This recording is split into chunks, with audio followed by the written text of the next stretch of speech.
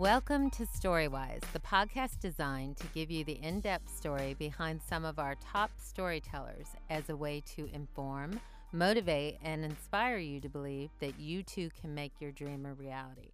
My name is Jen Grisanti. I am the story career consultant at Jen Grisanti Consultancy, Inc., a writer's consultancy designed to help you accomplish your writing goal and reach your career destination through one-on-one consults, seminars, and teleseminars. I am so excited to have with me as my guest today Dee Harris Lawrence. Dee is a co-executive producer on Detroit 187 and on a new show, Against the Wall, on Lifetime, starring Treat Williams, Kathy Baker, and introducing Rachel Carpani, but I will get into that with her bio. Let me tell you a little bit about Denitria. Denitria entered her freshman year at UCLA pursuing a computer engineering degree. She graduated from UCLA with two options: working as an analyst for Northrop or becoming the personal assistant to music producer, entertainment mogul Quincy Jones. She chose the latter, thus beginning her career in the entertainment industry. After 2 years, she left and worked as an assistant in development for Suzanne DePass, producer of the Emmy-nominated Lonesome Dove. This awakened Denitria's first love, writing. After 2 years, she quit her job and gave herself 2 years to begin her career as a writer. While pursuing her dream, she also decided to pursue her other dream, obtaining her MBA. In 2 years, she landed her first staff writing position on New York Undercover, thus beginning her writing career, most notably working for 2 years on the critically acclaimed Lifetime show Any Day Now, where she wrote part 2 of a 2-part controversial episode, It's Not Just a Word, which examined the inflammatory use of the N-word. During her time as supervising producer on the UPN drama Kevin Hill, starring Taye Diggs, she also wrote a television movie for Lifetime entitled For One Night, starring Raven-Symoné, about a young woman's fight to integrate her senior prom in the year 2002. In 2008, she was a co-executive producer of the critically acclaimed TNT series Saving Grace, starring Oscar winner Holly Hunter, and spent 3 years there. The following season, she became co-executive producer of the ABC show Detroit 187 and is currently the co-executive producer of a new family police drama, Against the Wall, on Lifetime, starring Treat Williams, Kathy Baker, and introducing Rachel Carpani. And yes, during all of this, she also managed to get her MBA degree and be a mommy to a 2-year-old named Alexa. Very wonderful. Where do you find the time? My God, very impressive. And to think I knew you from the very beginning of all of this. I love that. I love that. Okay, starting with the beginning. Let's start with how your writing career began. Take me into your first day on your first job.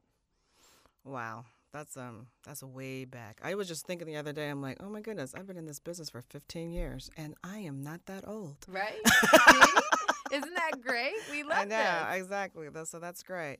My first day, I think, was in the writer's room where it was like, okay, I'm the staff writer. Let me just observe and be quiet, and was amazed that these people were going to pay me, first of all, that I got to do this, and be with people that I heard about, Reggie Right. Rock Bythewood, who was a great guy. And I remember him saying, if you have something to say, then, you can go ahead and, because I always heard through other people that when you're a staff writer, you should not say much when you're in the beginning. But I think that's kind of gone by the wayside now.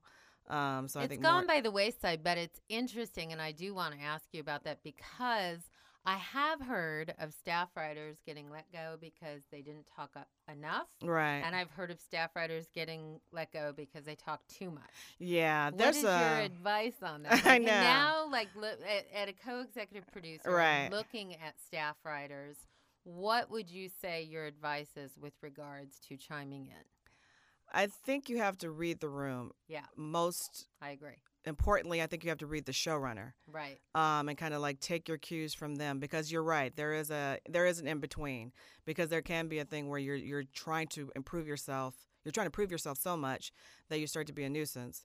And then there's a point where it's like, okay, are they going to, contribute in the room when you're so quiet? Right. So I think you have to read the room. If there's something that you feel very passionate about, then read the cue of the showrunner, how accepting he is of, or she is. Yes, we have to make yes, sure. exactly. Yes. I'm surprised I even said he. But I love it.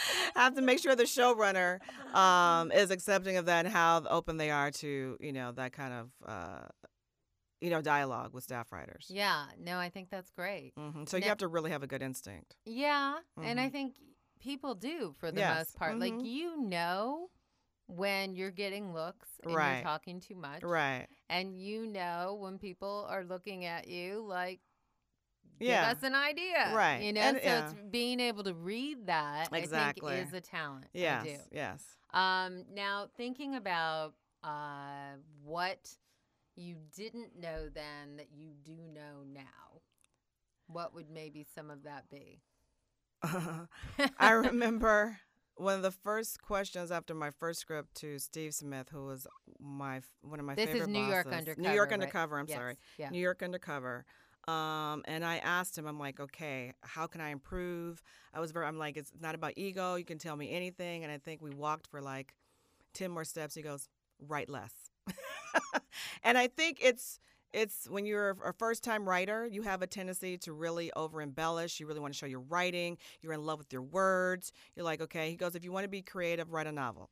So I always took that, and I thought that was very interesting. It's great. It's with television writing especially.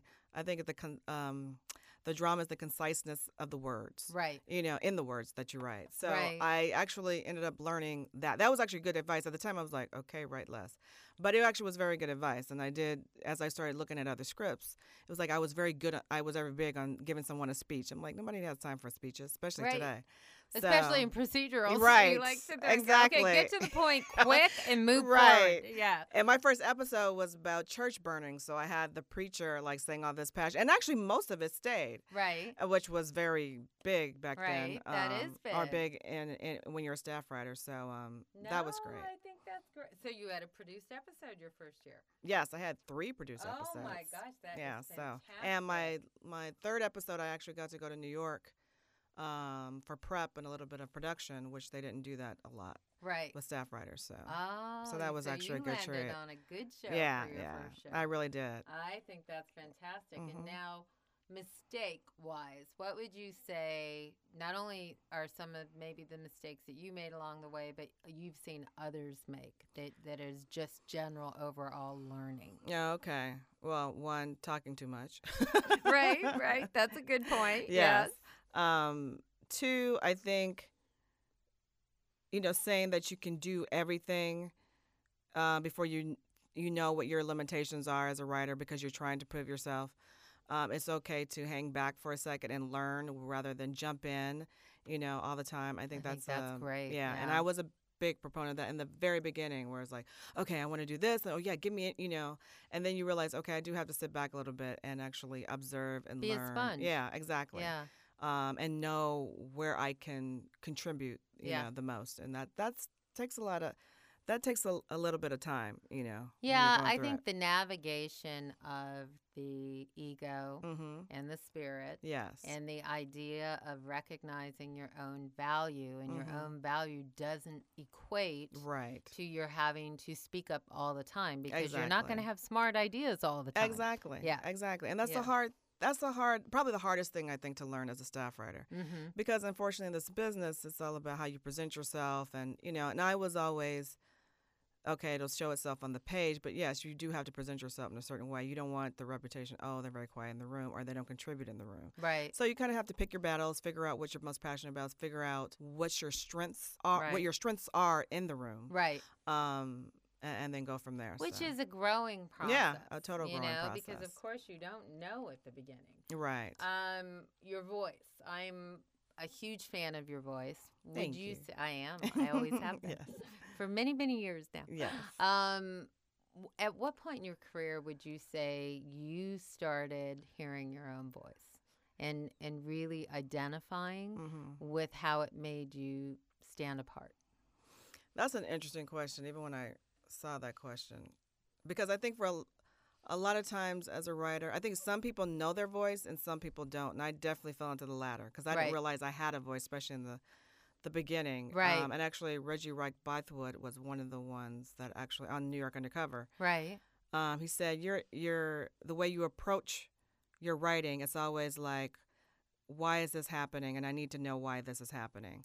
I did a story about a woman who what you end up discovering is that she had killed her kids, even though she lied that said somebody had shot her kids, whatever. But it was something that was in the news that was bothering me. I was going to say, which has happened several times. Yes, exactly. It seems like over the years. And for some reason during that time, it was like 2 or 3 instances, and I was just outraged. And I didn't understand. I wanted to understand the psychology of that. So I felt like, okay, I can do the research and really dig into what, put someone in that position. So I think in that instance, my voice started. I realized I did have a voice because I'm always wondering, okay, how does this person react to? Yeah. So on either on a psychological level. Oh, that's great. Yeah.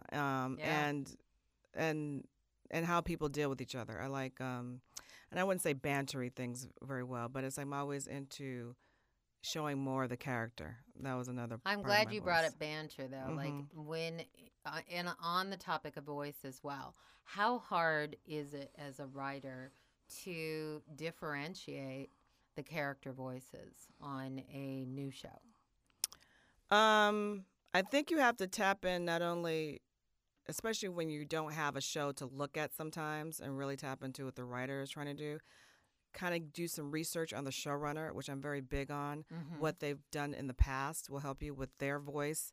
What sort of the things that they, they put into their script, so you kind of get an idea of who their characters are. I've been very good with tapping into voices. Right. I know when I've caught something when I start, and this may sound weird, but when I start to hear them in my head, when they start to talk and they're like, that. yeah. So that's it's always wonderful. So I've been very good with that. Yeah. If I can hear them talking in my head without having to look at an episode or something, then I know I'm like, okay, I've tapped into the voices, and that's always a good feeling. But it's a hard thing. But I do suggest really doing your homework all the time, especially when you're writing. And the showrunner, what they've written, things are so accessible now, a lot more than they were when I started. Right. So you can get, episodes, and you can do the research that you need to do. Now, it's interesting because homework is a very big thing, and I'm glad you touched upon that. Meeting-wise, let's go into your meetings that got you jobs. Like, what would you say are some of the ingredients of those meetings that really made you stand out? Okay, now I'm telling all my secrets. This is good. This is what we want. Yay. And my husband Ethan always laughed at me about it because I am a very big proponent on the homework as far as on people. It's, whenever I would go to a meeting, and it was harder back then, but I would somehow try to find some piece of information about what they did in the past, as much as been written about them, to go in, knowing their credits. Again, like I said, because you kind of get to know the person through that. Walking into a room, I probably pick I check out what their office is like, especially if is their office. I pick 2 or 3 things that I see in the office that are good talking points. Oh, that's something that would interest me, or I go, oh, that's like, great. Yeah. Somebody had a signed poster, like Rebel Without a Cause. It was something interesting that they had, and we started talking about. But a lot of times it helps you break the ice and puts the other person at ease, as far as, especially because, writers rewrite. We don't, a lot of writers aren't social beings. Right. So I think picking out certain things that will allow you to be comfortable and that you have in common puts you on even ground, and and then you can go from there as far as when they start asking you questions, and you both are at ease because you talked about something that was that interested you both. Right. Right. Oh, I think that's terrific. All right, so starting on your shows, let's talk about Undercover. As far as so you wrote 3 episodes in your first year. What would you say was like the arc of your growth during writing those 3 episodes? Like, oh, major. Yeah. Yeah. Well, the first one, when I say don't try, when you're a staff writer, try not to bite off more than you can chew, because I actually was getting married at the time that I got my first writing job. Wow. And I had to ask my boss for 2 days off that Thursday and Friday for my wedding. And I was slated to be episode 6. And so I went away, and he was like, "You're not going on your honeymoon." I'm like, "No, we're going to wait till afterwards." So I went away thinking I was episode 6. When I came back that Monday, I was episode 2, and I was a part 2 of a 2-parter. Oh, So, my gosh. Wow. so suddenly it was like, oh, okay. So they gave me the option of, okay, if you don't feel comfortable being the second one up, since you're just starting, we can, put you out to another episode, do 6 or 7. But I had pitched the Church Burnings episode, and I was really passionate about it. So I'm like, no, I'll do episode 2. Now, thinking back on that, I probably should have done a later episode. Right. But I kept thinking, well, if I say no and I'm going to just hang back and do the episode, I was thinking they'll think I can handle it. Right. And that's your own That's thinking. Such a that's your own female ego. thing Yeah. as well as a new Yes, writer actually, thing. yeah, that's Isn't actually it? a good point. Yeah. Good point. So you want to prove yourself, but and not only that, I think I had like 4 or 5 days to write it, so Right. it was ridiculous. My first episode, and I had to give it in by acts. I mean, the most atrocious way that you can actually introduce yourself script. Now it ended up working okay. They ended up changing. It used to be 4 acts back then. Right. The last 2 acts Yeah, I without me remember when. knowing. Yes, exactly. The last 2 acts without me knowing, but my first 2 acts actually stayed mostly intact, which I felt very proud of. After I realized, okay, most staff writers get rewritten, I actually felt good about that. Good. So I made sure for my second one that I made, I did picked an idea that I was passionate about, and then I had the time to really research and do it, and got very little notes, which, knock on wood, was a very cool thing to do as a staff writer when you don't get that many notes. So my growth, I think, was again learning, asking the questions, taking your ego out of it, and I was always constantly, okay, what can I do better? Not being a nuisance of asking those, because sometimes that can be a nuisance too. Right. But just learning, reading a lot of the scripts that have come before you, because I think that was the 3rd season I had joined New York Undercover. Oh, so that was good then. Yeah, so it was like really reading You had a lot of everything, research looking to at do, but everything. Yeah. And that helped me with my growth with the next 2 episodes. And then when you went from New York Undercover to Any Day Now, which is a great show, and that was at Spelling and Right. Republic. Was it part of? It was part of Nancy's company. Yeah. That was with Spelling. Paid our dues. Yeah. And Nancy Miller. Your next show. So Any Day Now, great show. What did you find that you learned from New York Undercover that you brought with you on Any Day Now? I actually did another show, and I actually didn't put that in there because it was such a short season. Was that 10/8? Was 10/8 in between no. those two? No, 10/8 was was after. In between. Yeah. When did it? 10/8 was Kevin after Kevin Hill or before Kevin? I know. I couldn't remember that either. I couldn't. Oh, it was after 10/8. Yeah. Kevin Hill was after 10/8. It was 10/8, Summerland, and Kevin Hill. Yeah. That's how it went. Yeah. But before Any Day Now, I did a show, Higher Ground, that was called. It was Fox Channel, which I think it became ABC Family after that. Right. But and there was like their first drama show, and it's about these kids, these wayward kids who ended up on these. They would go away to the wilderness. It was like wilderness camp shows. So, and that was done in Canada. So that was my first, again, with the away show. That was another away show. And was the writer's room away? No, it was Okay. actually in LA. Oh, good. But Did you get to go produce your episodes? no, we actually ended up staying here. We Yeah. did a couple of trips there, Right. but we ended up staying here. Here, production. Yeah, production wise in LA. Uh-huh. So between those two, again, patience. I think I learned by the time I got to Any Day Now was patience, observing in the room, listening, knowing when to contribute, not taking your words too seriously, because I think when I was on Higher Ground, I defended a lot of the stuff that I like when somebody wanted to change. I'm like, why are you This changing is it? good. No, you're right. Yeah. So, and that's the big thing. And that is a learning thing. Yeah. And it's good to be passionate about but Yeah. you have to also know that, when someone's giving you good note or whatever, that you can do that too. And then taking the notes and really, if you don't agree with them, find the I don't remember essence you of being it. difficult. No, giving and I notes. really yeah, wasn't. I feel like I was never difficult. Like with the no, writers, I would be I know. contentious about stuff. Yeah, I mean, it's like it is a funny thing. Like I have said to people, I remember one conversation I did have to have with one particular showrunner that it was because on the network calls we would find that the majority of the time would be spent on the defense of the note versus moving forward Right. and getting the productiveness out Right. of the process. And so I had to have the conversation, and it really, and I tell all my writers this, I say with notes, what you want to do is you want to hear the note first before you defend the note. Right. And then you want, if you don't agree with the note, I say to people, especially if you're on a network call, you want to say, I'll take a look at that. Yes. Period. Right. And then if you find later you don't agree with it, then you call the executive and you explain the reason why you may or may not be making the note because it may mess up the versus defending it on the note, Right. on the call in front of everybody. Right. And Getting contentious. Yeah. I think the note is getting to the spirit of the note, and Yeah. I think that's the main the thing. note under the note. Yes, exactly. Yeah. Because that for a lot of executives, Yeah. it's really about the spirit of the note. Yeah.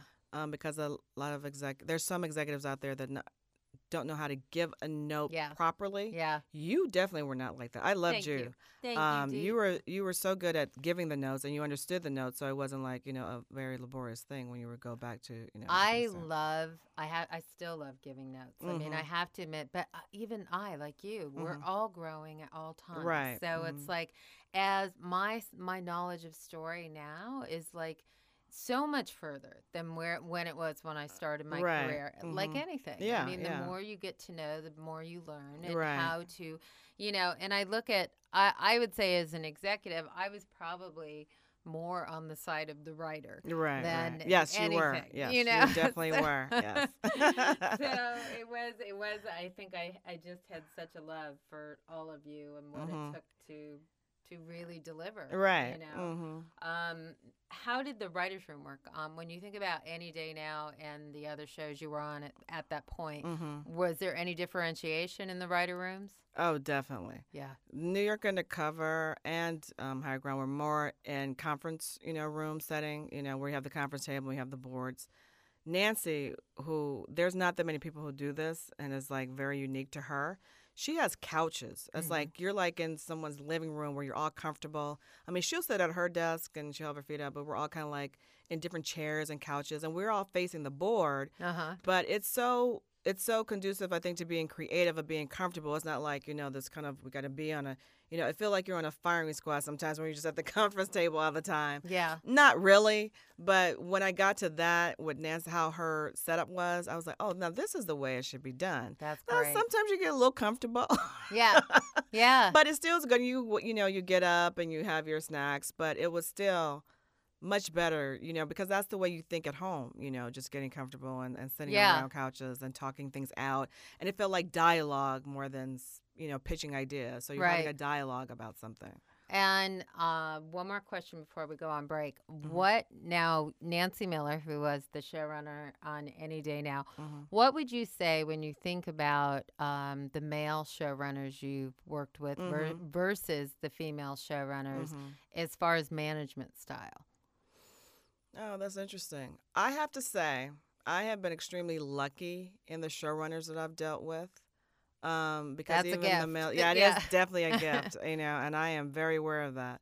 There have been a couple that have snuck in there that have been male showrunners.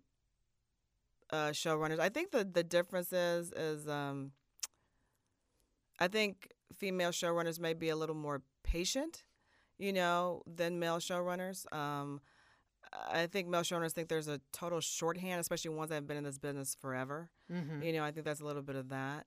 But again, I've been very lucky in the male showrunners I've had. I think most of them are very in touch with their feminine side. Right. And I have teased them all about that. Right. This is a good point. Yeah, exactly. And it's okay to be in touch with your feminine side. Exactly. Yeah. Where you don't feel. And I'm also not a shrinking violet. So it's kind of, I've been in, rooms where I've been the only female. Right. And majority of the time I'm in rooms where I'm only black female. Right. So you know, And I definitely want to. after the break, I definitely want to talk about that because Okay. I think that being female, being a diversity writer, like I want to get into what that is. And I would agree with you. I would say that, would you say it's fair to say a part of you is in touch with the male side of your personality? Yes, definitely. So I definitely. think everybody should embrace Yes, both sides I while agree. going through this experience. I agree. Yeah. No, that's terrific. Okay, so we are going to take our first break. We are here with Dee Harris Lawrence, co-executive producer on Detroit 187 that is on ABC. We will be right back. This is Jen Grisanti. You're listening to Storywise with entertainment consultant Jen Grisanti. Storywise is a podcast designed to give you the story behind the people who tell stories, offering you insight on what it takes to work as a writer in television and film. Hear this and other podcasts on www.jengrisanticonsultancy.com, a full-service writer consultancy committed to guiding your vision. We are back with Dee Harris Lawrence, who is a co-executive producer on Detroit 187. All right, now we touched upon right before the break, you talked about being the only female, being the only black female in the writer's room. And I did want to ask you before we move on to the other shows, on Any Day Now, tell us about what it was like to write the controversial episode, It's Not Just a Word. What are your thoughts on this concept when you wrote it? Like, how did it feel writing this concept?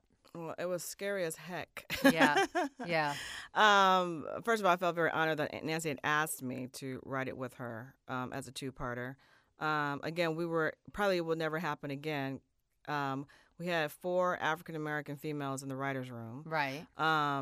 Which was fantastic at the time of dealing with this episode. And Nancy Miller is a very brave showrunner in how she goes about, even things that she may not agree upon, how she goes about talking about wanting to discuss different subjects on her shows, right? Which is great.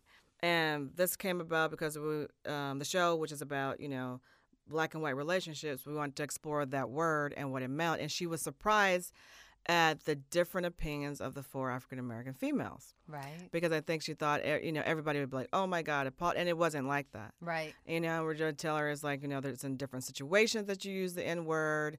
There's different places. Well, everyone has different socioeconomic backgrounds. Exactly. Like so much goes different religious backgrounds. Yes, exactly. Yes, it's a horrible word by the person when it's used by the person and what their intent is. Right. And that's how the episode started taking form. Right. That episode took about 3 months to break, and that's a long time. Right. Right. And Lifetime was very big on how they wanted to. They actually were very good at how we approached it. We wanted to do something more experimental that they weren't totally on board with our first pitch, but what we ended up getting to was still just as good. Great. So that was good. But it was usually you take about, when you have a good luxury, 2 weeks to write a script. Most of the time it's a week these days, a week and a half. Really? I mean, From outline a week to and a half. script? No, just script. Just yeah, script. script. Okay. So, but the script usually is it I like took, a 3-week process from outline to script or concept if you're to outline lucky, to script? yeah. If you're weeks. lucky. Yeah. Yeah. But I got 3 weeks to write that script, right. which is definitely a luxury. But I did so much research and so much, really looking within myself as to, what I want to say. Yeah. Maybe a lot of people didn't get to see this episode. I don't know, but it was an important episode to have out there. I remember the episode. Yeah. No, it was an excellent episode. And you know what I remember about your writing is I remember your characters. I remember your characters were always in emotional situations, it felt like. And I remember you choosing interesting characters guest cast wise along with psychological storylines that intrigue you as a viewer. Like I do remember that. All right, and before we jump into the shows again, talking about being a diversity writer, were you a diversity writer when you were hired on New York Undercover, or did you just go in as a writer? Did you go in as the diversity writer under a program, or anything, or No. okay? No. So you weren't considered. I just went in. No, I just Okay. went in as a Because writer. it's bigger now. Yeah, I think, don't than think it was that. then. Yeah, Right. it was. Okay. I guess it was much harder then. I didn't think about it being hard or otherwise. Right. I did think when I went in to meet on New York Undercover, and I saw Reggie Wright Bythewood, and there was another African American female, Right. Judy McCreary. Right. And I went back to my agent at the time, Richard Weitz, who was at ICM at the time, was a junior agent. I said, I'm not going to get on that show. And he goes, what are you talking about? I'm like, they already have two black writers, and there's another black female writer. So I was thinking, there's no way they're going to have two African American females on one show. Right. You know, Right. in my thinking. And turns out Steve Smith, with his liberal self, I love him to death, that he did hire me. Because I it was love that type that. of show. So No, that I was love like that. really great. You know? I love that. Mhm. So you dealt with that there, and then you said at Any Day Now, you were definitely in good company, and so you didn't feel like you were a standout there. But you mentioned being in some writer rooms where you were Yes. not you were also the only female. What was that like? Yeah, probably higher ground. That actually was, again, I'm very in touch with my male side, so Yeah. it doesn't, bother You don't me. get intimidated. Yeah, it's like I probably intimidate some other guys. Right, more than right, I get right. intimidated. I love that. Right. And the thing is, when you're in a, as far as in a writer's room, there are things that are talked about and said that you wouldn't talk about with other people, but you're comfortable, once you, get to know someone. And it's always, everyone shares so much of their lives, Yeah. that. Because you have to. Yeah, exactly. You have to detach from your story. Yeah, exactly. Detach from the shame and just recognize it as gold Exactly. in the writer's room. Yeah. Exactly. So you have to be free to do that and know that, jokes that are being said are not being hurtful or funny, and just zing your own joke. Yeah. I have. But this is good for women to hear because Yes. I think that a lot of times women in the writer's room, like I deal with, because being the writing instructor for NBC's Writers on the Verge, I hear all of the first-time experiences from my people who staff. And we've had a really good track record the last 3 years of writer staffing. And it is a fascinating thing because, and I'm not going to say it's just a female thing, because I've had just as many male writers express fear over the first experiences, because they struggle with the side of them that wants to prove how much they have to say, Yes. and the side of them that recognizes they need to just be a sponge. So Right. I definitely think it comes down to the male and female side of your personality that needs to be managed in the writer's room. Yes. So I think that's good. What do you think? What do you think of the diversity programs? Have you been involved with the staffing of any of your shows? I have not. Oh, Okay. actually, that's not true. Detroit 187. Mm-hmm. Fonz Williams was, I think, part of the Disney Right. writers Great. program. Great. Who came on. And that was the first time I think I've ever had any experience out of. I know there's a Right. bunch of them that are around. Right. And I remember thinking, oh, that would be great. And I know there had been some controversy about the diversity programs. About, okay, is there, and I have to say I have a little bit of it, myself, because you think when they come in, there's some that get to a certain level, executive story editor, because they came through the program. Well, that's not a charity program. I mean, Right. they have to They have to earn that. First earn of that. all. It's Yeah. like, and again, the writers' rooms and showrunners, they usually most of the time bring on who they know, Right. which is understandable, because Yeah.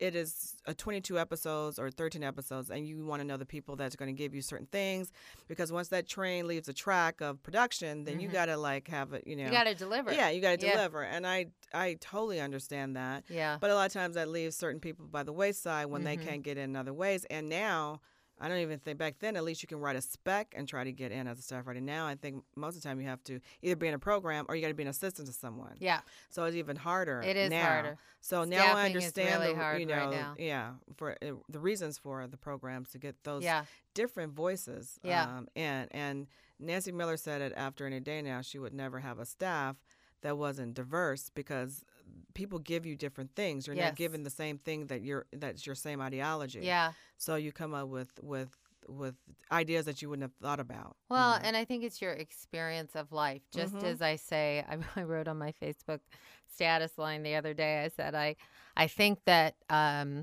I think that there needs to become an agency that specializes in writers over 50. Right. And then I think that there needs to be a mandate that every show needs to have one or two writers over 50. Right. And do you know where that comes from?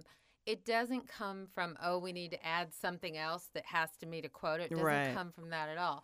But what it comes from is I had met with a writer who was big when I was at Spelling, and it really emotionally affected me that he did not feel his value anymore out there. And how it affected me was I thought writing is the one job that the older you get, the more life you have to reflect on, Right. the better you are. I just feel that way. No, I totally agree. There's Yeah. a maturity. There's Yeah. not just this, kind of flash, whatever. Yeah. And when you have had 20 years in the industry, you know what you're doing. You Yeah. know what it's called for. You know so And you look You at the King's definitely need Speech, he that. was 73. right. You That's- know, that's David amazing. Chase sold Sopranos when he was 58. Right. And I'm like, okay, what if we had put Aaron Spelling out to pasture at 50 right. today Mm-hmm. versus we would have had 30 years of television gone. Right. You know what I exactly, mean? Exactly. Like it's really recognizing the value at all levels. Right. Okay, jumping back into your vast array of shows, what was it like working on Kevin Hill? Kevin Hill was fun and interesting. I mean, there was like a young writer who had, which was like, was great because it was like, ooh, one of us as someone that I'd known Right. had gotten a show in the air, and that was fantastic. Someone who was in your circle? Yeah. Yeah, great. I like Jorge. that. So that was like really Oh, nice. I forgot that was Jorge. Yeah, oh my before gosh, Alex I Taub. totally That's forgot right. about that. Wow. So before Alex, Yeah. and Alex Taub was there. So it was kind of like these different writers that kind of came together for Yeah. the show. And, Tay Diggs was so huge, at the time. He Yeah. still is. Yeah. But it was like, he was getting into TV, and it was like, Yeah. oh, yeah, definitely want to do Was that. very, wanna very do big this. then. Yeah, exactly. What was he And- like to work with? Fantastic. He's Oh, just great. he has a great personality. Yeah. Easy on the eyes. And very much Easy so. on the eyes. Very easy. But just, just very nice. Yeah. So, and again, that was more of my getting to that, being a supervising producer. Right. I find myself more of as far as supervising producer duties Right. on that one. That's when it started coming more into play. Right. When you realize, oh yeah, I actually do know what I'm doing, right? I love that. So it's like great. when things start happening and you realize, oh okay, when it becomes second nature. Right. And I think by the time I got to Kevin Hill, things started becoming second nature. As far as climbing the ladder on staff, was there a point in your career where you had to fight for a title as far as deserving it, or to say no to a show that wasn't going to give you a title that you wanted? Like, how hard is it for writers to go from staff to story editor to exec story editor to co-producer to producer to supervising? Did you have to do every level? I Or- did do every level. Yeah. Except for story editor. I went from staff writer to To executive exec story story editor. Yeah. But yeah, I went through every level. And I have to say, once you get to supervising producer, co-EP, that is a big Jump. jump. Yeah. Because I was probably supervising producer 4 times before I came co-EP. And I Yeah. actually realized, you know what, I'm probably not going to be a co-exec producer until I'm with someone that I've worked with before. Right. And you do another season, and then you go over to be co-exec producer. Because Right. co-EPs are people usually that, they're your number 2 person, number 2 or 3, and they're someone that you've known most of the time. Sometimes it's like, they go by your reputation. Detroit So that 187 was a big like reward when that so happened. so when that Yeah. happened on Saving Grace, Right. it was like, oh, okay, and I always knew it was like it's going to happen with someone that I know. But that is a big thing. Now, there's nothing being supervising producer forever, and I think people get kind of like caught up in, like the different levels. Right. All it is you've been in this business, Longer. and And your longer, title's and a long bumped time. and the Yeah, job you're is probably- not that different. Exactly, Yeah. and the Yeah. job is not that different. They just need to give you another title to say that, you're another, went ahead. So Another year in the business. Right, Another exactly. year under your belt as far as Exactly. a writer. Yeah. Right, and you're wiser and you've done it for a little bit, so yes. And I think I do think I was executive director And I was an executive director for 5 years when I was at Spelling and ran the department by myself for the last 2 years. And they gave me head of current programming then. But it was like, it really, like you're saying, what it did show you is through the different title changes, nobody ever came to me and said, okay, now that you're level, these are your new duties. These are your new duties, Yeah, right, it exactly. was what I utilized Right. with the title to say, okay, now I want to do this. Or Right. now, you know what I mean? So Yes. it is, I think it's good for people to understand that. Saving Grace, I love this show. What I loved about the show was I loved a flawed female lead who drank, who smoked, who Right. slept around, who cussed, and you still loved her. Yeah. I mean, what was it like? And didn't make excuses. Yeah. What was it like writing for that character? When you talk about writing for that character, you also have to say writing for Holly Hunter. Yes, exactly. Which was amazing. Yeah.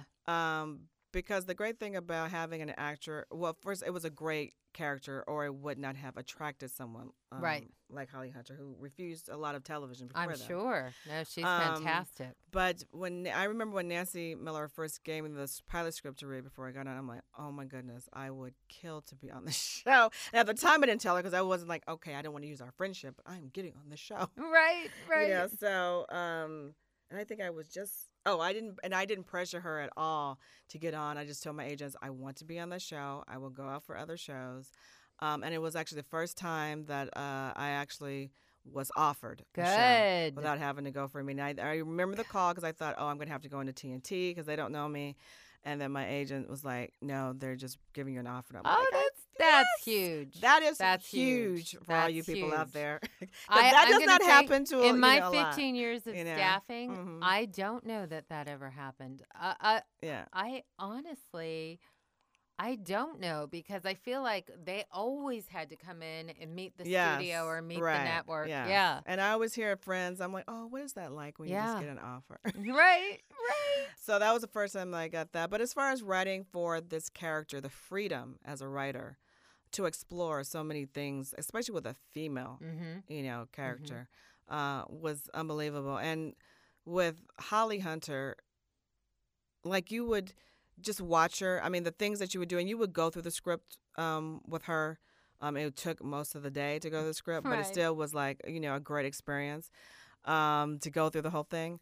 And she would like. She was hands-on in the creative process. Yeah, but she was actually what I loved about her, she was very respectful of the word. Because basically, when you went through the script, it was about, okay, can I say this word, or what did you mean by this? Or I think Grace would do this, and then on set, she wouldn't change a word. Oh, that's fantastic. If she was going to change a the, or she would ask you. Right. That is amazing to be on a television set when a lot of actors will change, but and most of the time you're going, okay, that doesn't make sense. And it's not like, we're in love with thy words. Mm-hmm. But you spent a lot of time with that script, and there's a reason that may be said that way. Right.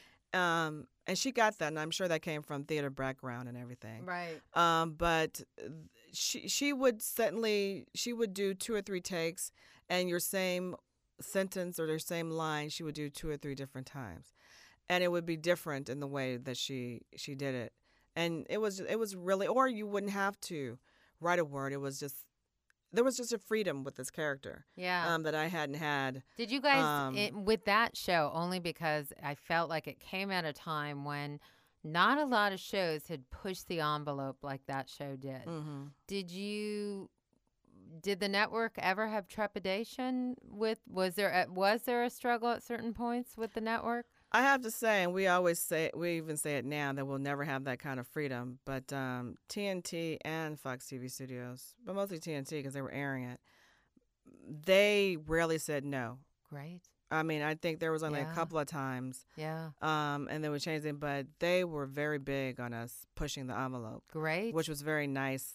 Which is why it worked for as long as it did. Exactly. Yeah. Because we were able to do that type of have that type of freedom. Yeah. And still have a grounded character and someone that you can really explore who she was. Yeah. Why she was, what drove her, which which every Which time on you a lot sat of down, procedurals, you yes, don't get go to into. do. Yeah. It's just really about, okay, you find this piece of evidence and get this piece of evidence. And, there was that, but it was like, oh, it was always like,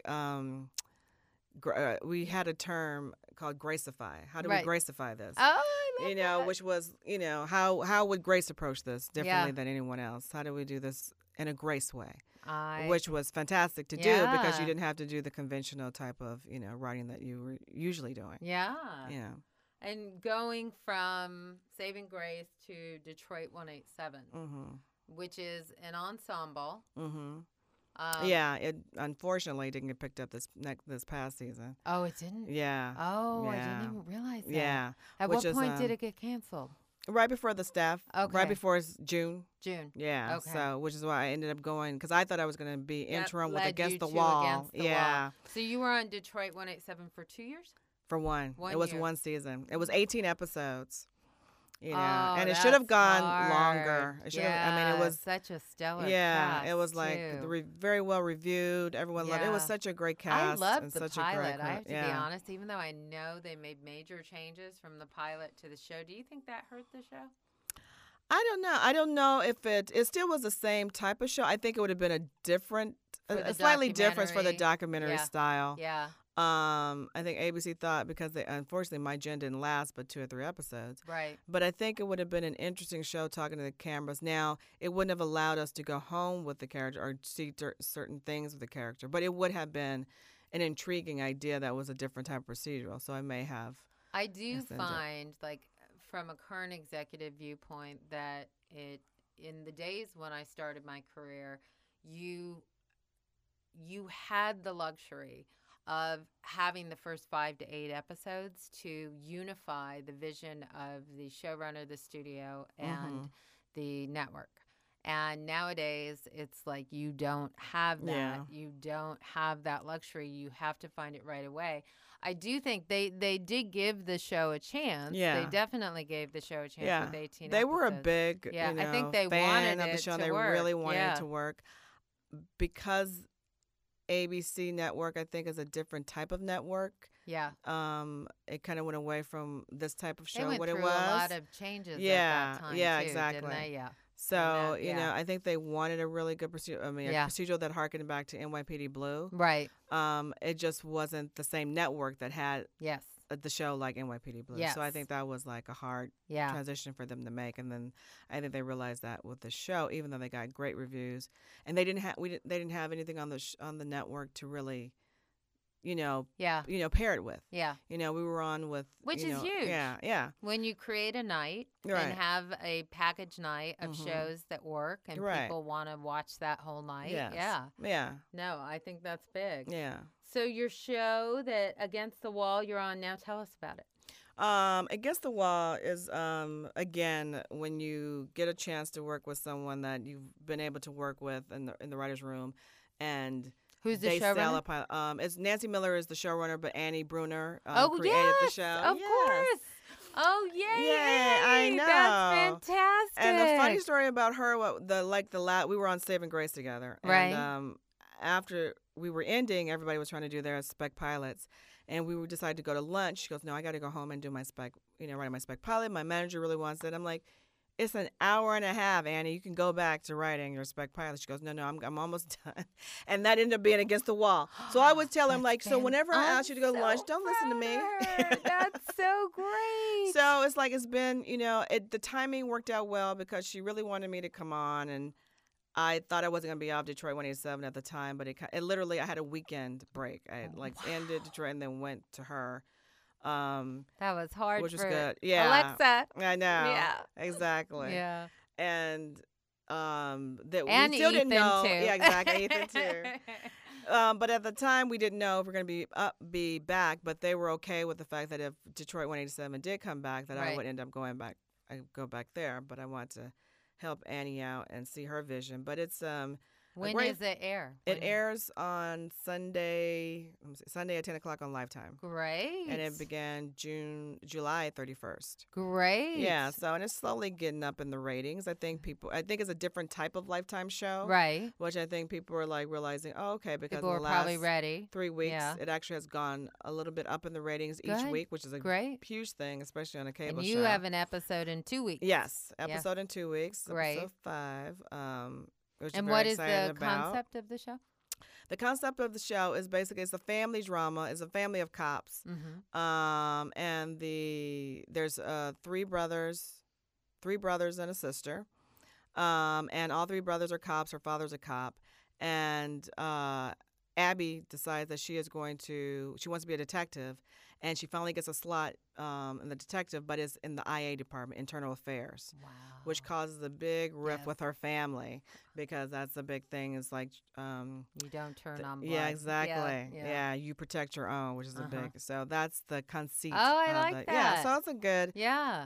She's she has another partner, Lena, who's pregnant. Right. Which you never see either, but it's a great combination between the two of them, and it's a great procedural, and it's a really nice family drama, and it's her trying to figure out her life. She's kind of caught between 2 guys, and she doesn't want a relationship, but she's having fun sleeping with this person, with her brother's partner, who her brother doesn't know. So it's actually a very nice show. Oh, it's good. A very nice show, yeah. No, that sounds terrific. Right. All right, so now a couple more questions before we come to the end.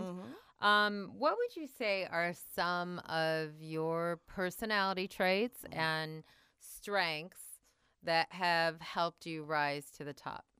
I'm probably, a lot of people said I'm the facilitator in the room. That's a huge I'm good, compliment. yes. That's great. Yeah, so I'm a good facilitator. I have a very even keel personality to be in the room. I'm not a hair trigger when it comes to somebody gets passionate or somebody gets upset with, I'm always like the person that's You're trying the peacemaker. Yeah, the peacemaker. Yeah. Between the writers. I'm very big on research.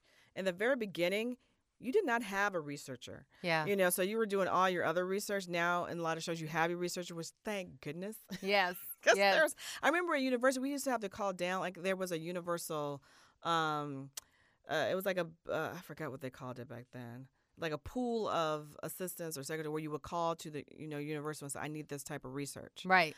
That was way back then. Yes. Man, 15 years ago. And now they have it on now, the show. On the staff, a lot of them you have research, which is a real big thing. Which is good for everybody. It's good for the people who have those jobs, who are specialists in their field. Right. Yeah. And I remember really on Numbers we had that. Oh, yeah. You had to. Yeah, exactly, with that type of show. Yeah. But and utilizing that. But I think as far as, I think the biggest is being a facilitator, knowing when to listen, observing. All great tips. Yes. I hope everybody is listening to this and taking notes. Yes. As far as balancing the life of being a working writer, a mom, a wife, how do you balance it? Very badly. No, it is hard. I have it's to like, imagine. yes, it's much harder than, I can't say much harder than I realized. I knew, when I wanted to become a mother, have a baby, that it was going to be hard if I wanted to continue in this business. What this business does give you, it does give you time a lot of people don't have when they have a 9 to 5 and they have to work all the time. They get a week off. Right. I mean, at least we do get like some time off in between seasons, a hiatus, where you can do more stuff. And some staffs, you can go off and, go to a play or go to some function with your child. There's more forgiving in this industry than I think in a lot of, so that actually is good. I do think this industry is family friendly because I think the interesting thing is, because when you are a working writer, the money starts coming. And when the money starts coming, people have families. Right, and so it's kind of a natural progression. Right. And I think when you have families, you're writing from, not to say if you don't, everybody has families. Right. It's just a matter of whether you have an immediate family. And I do think, how do you feel that's affected your writing, would you say? It's so funny because when I had Alexa towards, kind of like middle to the end of Saving Grace, my episodes got put up front, so I was able to do them. But then we got another order for 3 to end the series, so I ended up doing the second to the last episode.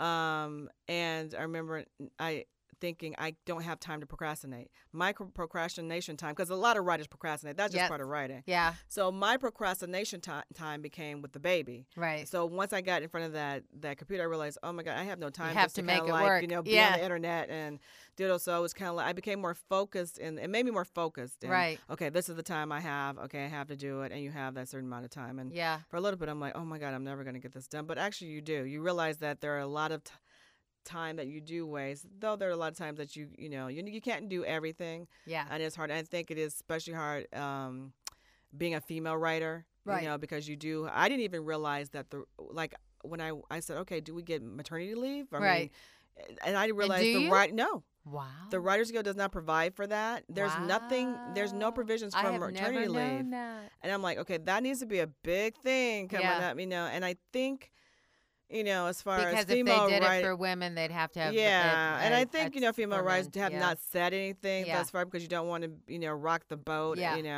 But it is a big thing. But it is a big thing. And when you I've don't realize stories that. of female writers literally like almost going into labor and being on notes calls. Right. Yeah.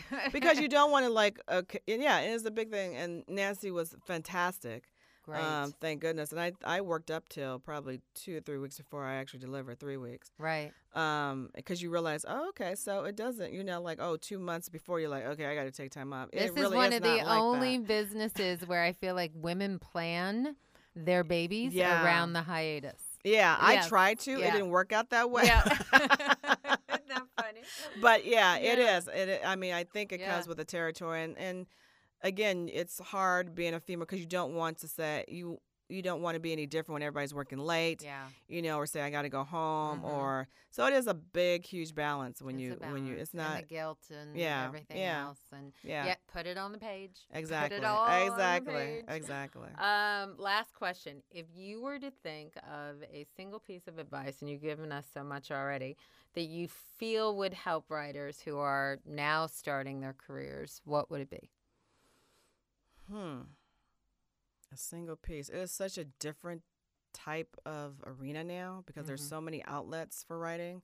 I wouldn't even know where to begin to start today. Right. And maybe I would because there's so many different outlets. I guess it's, the internet has provided so much. All the platforms, yeah. And I would probably still say write. I mean, that's probably the biggest advice. Always continue writing. Don't give up. Give up on your laurels and write different types of things. I mean, when I started, they did not like when you had a spec pilot. You needed to write a spec of an episode. I don't even think anybody does that anymore. Well, it's interesting. I tell writers, I have had panels where writers have said to me they never had a spec and they've worked on all original work. I tell writers that if they're more comfortable writing a spec, they should have one spec in their portfolio. Yes. That is current within the last 2 years, and then do 2 or 3 original pilots. Right. Yeah. But that is probably the biggest thing because that's one thing that doesn't change. Even all these different internet and, on the computer, on the games, your voice, and they're always going to need a writer for the most part to put down the words and to create the story. So I think the more you can write, the writing is the one thing you control. Exactly. It is. Exactly. That is fantastic. Thank you so much for joining us. Thank you, Jen. It's been great. Fantastic. So we are out with D. Harris Lawrence. I did want to make a couple of announcements. Shout out to TV Tracker, who is a wonderful, wonderful company as far as getting the latest information on development and current shows and executives, tvtracker.com. And then I wanted to announce that the Future of Story Conference by Michael Weezy Productions will be on August 27th. I am on a panel there with Chris Vogler, who wrote The Writer's Journey, and 29 other authors from Michael Weezy Productions, which is like the #1 entertainment book publishing company. So I do highly recommend that you attend this event. The price is right. I believe it's $65 for the conference and $75 if you're going to go to the screening after the conference. It's from 1:45 to 6:30, I think, and then the screening's at like 7 or 8. You can go to Michael Weezy Productions website and find the information there, or I believe the website, the Future of Story Conference as well. And you can also go on my website and look under events and seminars. In addition to that, I will be teaching 2 classes at the Screenwriting Expo on September 17th. I will be teaching at 11 a.m. and 4 p.m., gearing up for staffing and development season and how to write the TV pilot script. So if you are around, would love for you to join. And thank you so much for joining us today. This is Jen Grisanti of Jen Grisanti Consultancy, Inc. You've been listening to Storywise with Jen Grisanti. If you're looking to get to the next step in your career and need a guide who has been there and knows what it takes, go to www.jengrisanticonsultancy.com. On the website, you can also find the latest on writing programs, feature film festivals, and other writing competitions. This podcast was recorded at the studios of Icebox Logic.